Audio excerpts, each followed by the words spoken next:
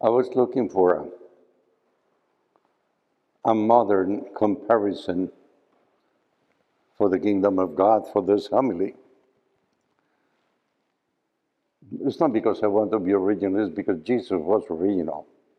And he took examples of everyday's life so people could understand what he was talking about. And that is why he speaks about the mustard seed, because they were familiar with that, and about the leavened bread, because they were familiar with that. And I don't want to be reverent, but the kingdom of God can be compared to COVID-19. Why? Because it's deadly? No. Because it has to be contagious. That is why. And we have to understand this very well, because that part of being agents of contagion is our task. Every one of us has to do that.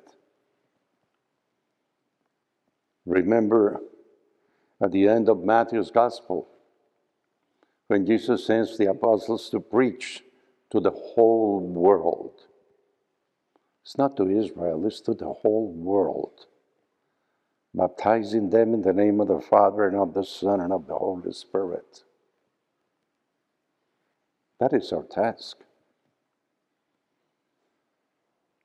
How are we going to do that? With words? No. With life. Words are very easy. And we all can talk a lot. We are masters in talking. And in using beautiful words and things like that. But when it comes to life, we understand that there has to be a consecration and a total dedication to this vocation, to the baptismal vocation of spreading the gospel. And that is very demanding. Very demanding. What is it that it demands? Our whole life? It's not just half of it. It's not just a little bit. No, it's everything. And that is why it is worthwhile.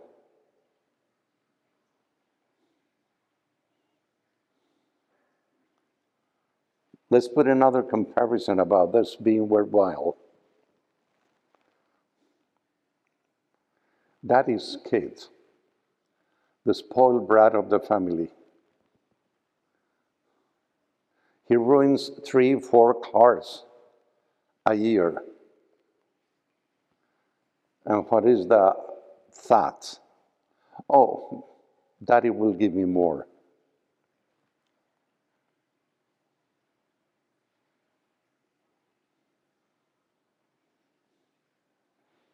That is not the way it is with the gospel.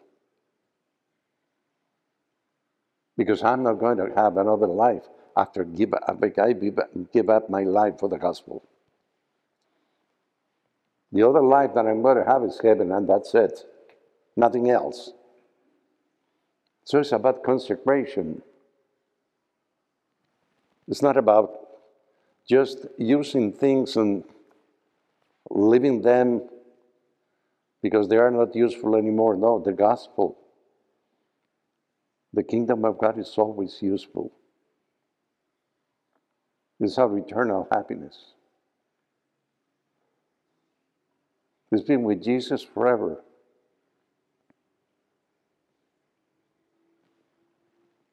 The question that we have to answer is, are we looking for that? And if we are looking for that, we have to take care of the consequences. And the consequences are everything for Jesus. If we want to review this attitude, let's go back to the Gospels. And let's see how is every encounter of people with Jesus Christ. What is it that Jesus asks first of all? What do you want me to do for you? Second question, do you believe that I can do that for you?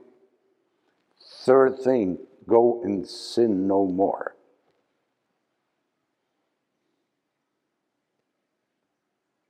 And that is what has to happen with us.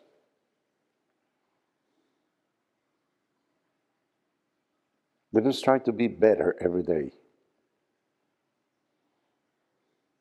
Once Pope Francis said, we have to be saints. But it's not that Francis is so original, no. The one who said that in the first place was Jesus. The second one was Paul. What is it that Paul says when he writes to the communities in the primitive church? To the saints of the church of so-and-so. It means to those who have consecrated their lives completely. And remember that in the primitive church, and not so primitive, up to the 4th, 5th centuries, what happened with people who came to the church?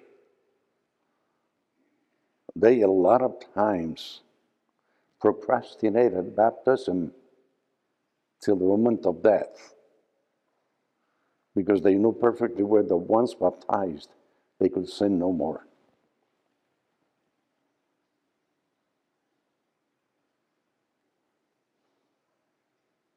So my brothers and sisters,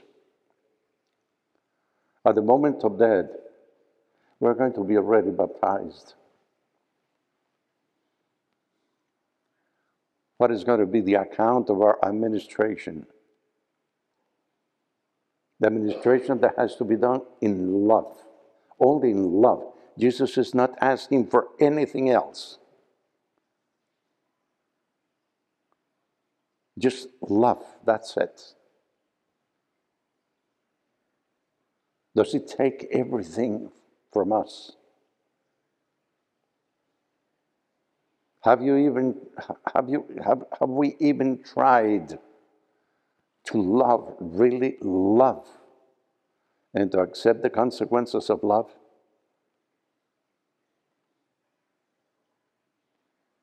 The consequences of love are just one. My life is not mine anymore. And that hurts. And thank God that hurts. Because that cross hurt too.